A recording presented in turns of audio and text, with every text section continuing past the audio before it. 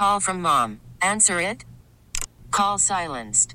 Instacart knows nothing gets between you and the game. That's why they make ordering from your couch easy. Stock up today and get all your groceries for the week delivered in as fast as 30 minutes without missing a minute of the game. You have 47 new voicemails. Download the app to get free delivery on your first 3 orders while supplies last. Minimum $10 per order. Additional terms apply. We get it. Attention spans just aren't what they used to be. Heads in social media and eyes on Netflix. But what do people do with their ears?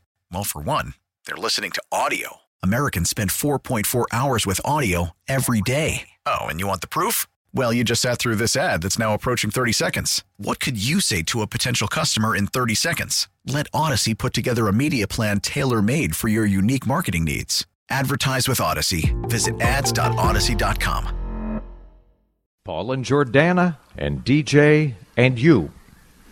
We appreciate you joining us today. We're trying to get up to speed and wrap our brains around what's happening in Ukraine. The first major war in Europe in 75 years, really since the beginning, since the onset of World War II. And they're calling it a Russian blitzkrieg, which may be an appropriate metaphor. It's the first time there's been a major war, an invasion in Europe since Adolf Hitler and Nazi Germany invaded Poland back in 1939, which went on to start World War II. So we have questions. Ukraine has been independent, a sovereign nation, for more than 30 years since the collapse of the Soviet Union. And it's held democratic elections. I think there have been 5 different presidents during Putin's reign in Russia. So heading off in a more westerly direction, they want to be free. They want to choose their leaders. How did we get to where we are today? Professor Renee Buhr is a political science professor at the St. Thomas College of Arts and Sciences, and Professor Buhr is joining us today. Welcome. For having me. Absolutely. Can you explain to me, can you explain to listeners, I understand Ukraine was a part of the Soviet Union, which basically dissolved since 1991, and they gave up nuclear weapons, 5,000 nuclear weapons, the third biggest arsenal in the world in 1994, with guarantees from the U.S., the U.K., and Russia. Basically, they gave up their nukes in return for a promise that Russia wouldn't invade. And now it's being invaded. Can you just get us up to speed with where we are and what's the history, kind of the Cliff's Notes version of Ukraine and Russia? Absolutely. So Ukraine was part of the Soviet Union, as you mentioned. It's what's called a Ukrainian Soviet Socialist Republic. And when the Soviet Union fell apart, those socialist republics became independent states. So that is where Ukraine's independent story starts in the modern era. But obviously, Ukraine was not always under the sway of Russia, contrary to how Putin wants to present it. So since about 2004, Ukraine has been progressively asserting its independence. In those early years between 1991 and 2004, fairly pro-Russian leadership were in charge, and they didn't make a lot of reforms. But in 2004, there was a well-contested election between a more pro-Western candidate named Yushchenko, who was going up against a pro-Russian candidate named Yanukovych. And Yushchenko was likely to win. And so there was, you may recall, Yushchenko was actually poisoned during the campaign and nearly died. But the election was rigged. They said that Yanukovych, the pro-Russian candidate, had won.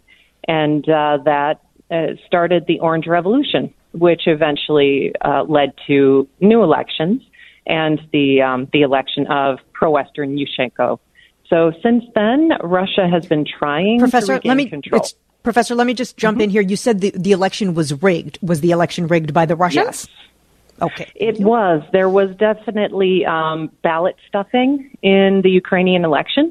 So we had exit polling data that proved that Yushchenko had won by a small margin.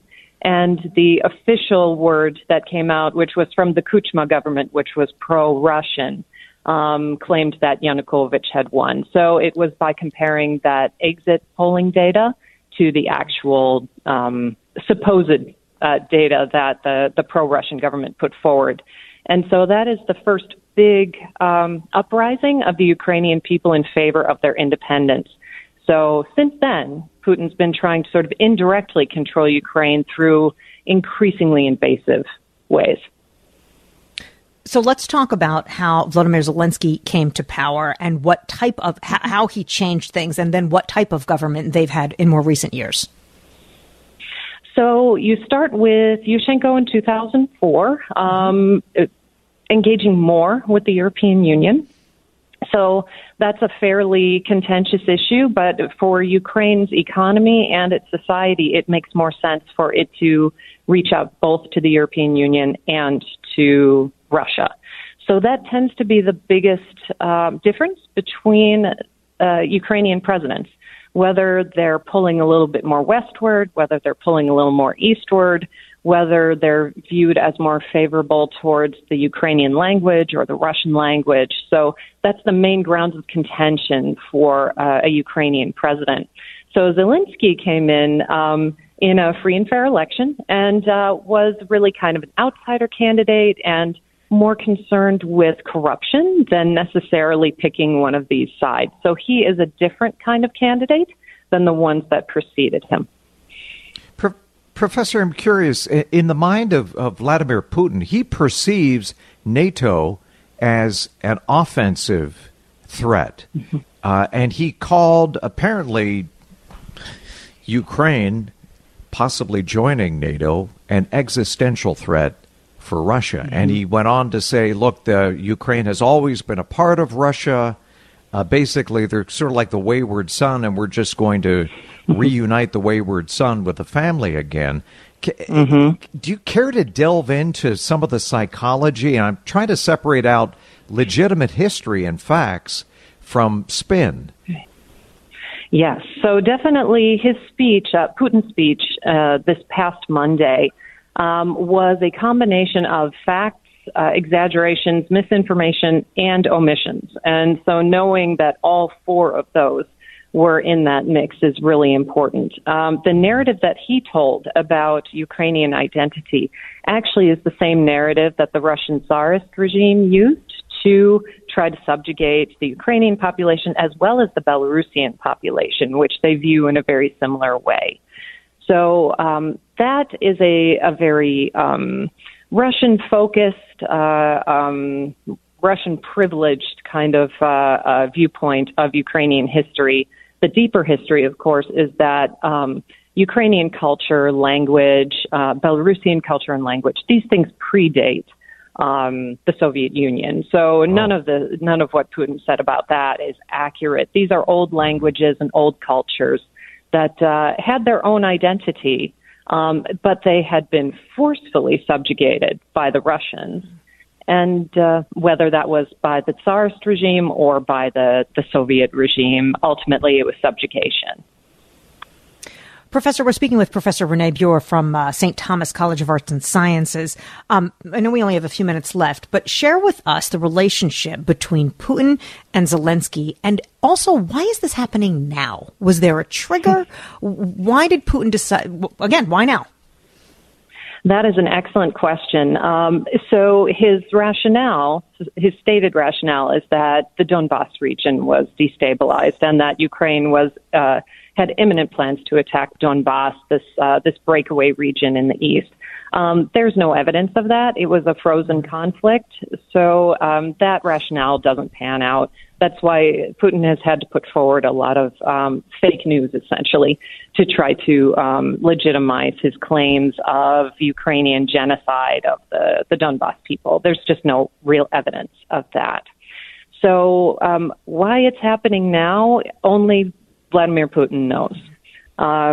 So it could be that he's looking at the international system as it is right now and seeing it as a bit weaker than it was, say, in 2008 when he tried a similar move on Georgia. So he may feel like there are more opportunities right now to do so. Britain is sort of in disarray, right? France is trying to hold together the transatlantic alliance. The U.S. has had a fairly rocky foreign policy for a while now. So he may just think that Zelensky is less experienced than his predecessor, Poroshenko, and he may think that the Western alliance is less capable. But we can only really, speculate, since he may not even know exactly why he's doing it right now. Yep. Professor Buhr, last question, 30 seconds. Is Putin ultimately worried about democracy at his doorstep? Is it a legitimate concern about NATO encroaching and him perceiving NATO as an offensive force versus a defensive force? When people ask you what's really going on, why is he risking blood and treasure? And sadly, it's going to be the blood of a lot of Ukrainians. Why is this happening now? And you touched on a lot of that geopolitically, but what do you think is really going on? What is he so afraid of? So he has wanted Belarus and Ukraine to be dependent upon Russia ever since he became president in 1999. It could be that his attempts to do so indirectly through tampering in Ukrainian politics and then participating in the Donbass region and annexing Crimea. Maybe he feels like these piecemeal things are not accomplishing the kind of control he wants of Ukraine. That's the only somewhat rational explanation I can arrive at, but there's a fair amount of speculation that he may not be behaving rationally at all at this point, and that's a tough question to really answer. Yeah. Okay. Thank you for this knowledge. We so appreciate your expertise, Professor Renee Buhr, for political science, a professor with St. Thomas College of Arts and Sciences. We appreciate this, and we will call on you again, Professor. Thank you, Great. Professor. Thank you very much. Yeah, that was a knowledge bomb. I mean, yes. She just dropped on us. Mm-hmm. Just trying to get up and to that's speed. Good background. Like, I think you have to know the history to understand what's going on. Of course, nobody can understand why this lunatic Vladimir Putin, is invading this peaceful country. We don't know his true motives. And again, she says he may not be acting rationally. We get it. Attention spans just aren't what they used to be. Heads in social media and eyes on Netflix. But what do people do with their ears? Well, for one, they're listening to audio. Americans spend 4.4 hours with audio every day. Oh, and you want the proof? Well, you just sat through this ad that's now approaching 30 seconds. What could you say to a potential customer in 30 seconds? Let Odyssey put together a media plan tailor-made for your unique marketing needs. Advertise with Odyssey. Visit ads.odyssey.com.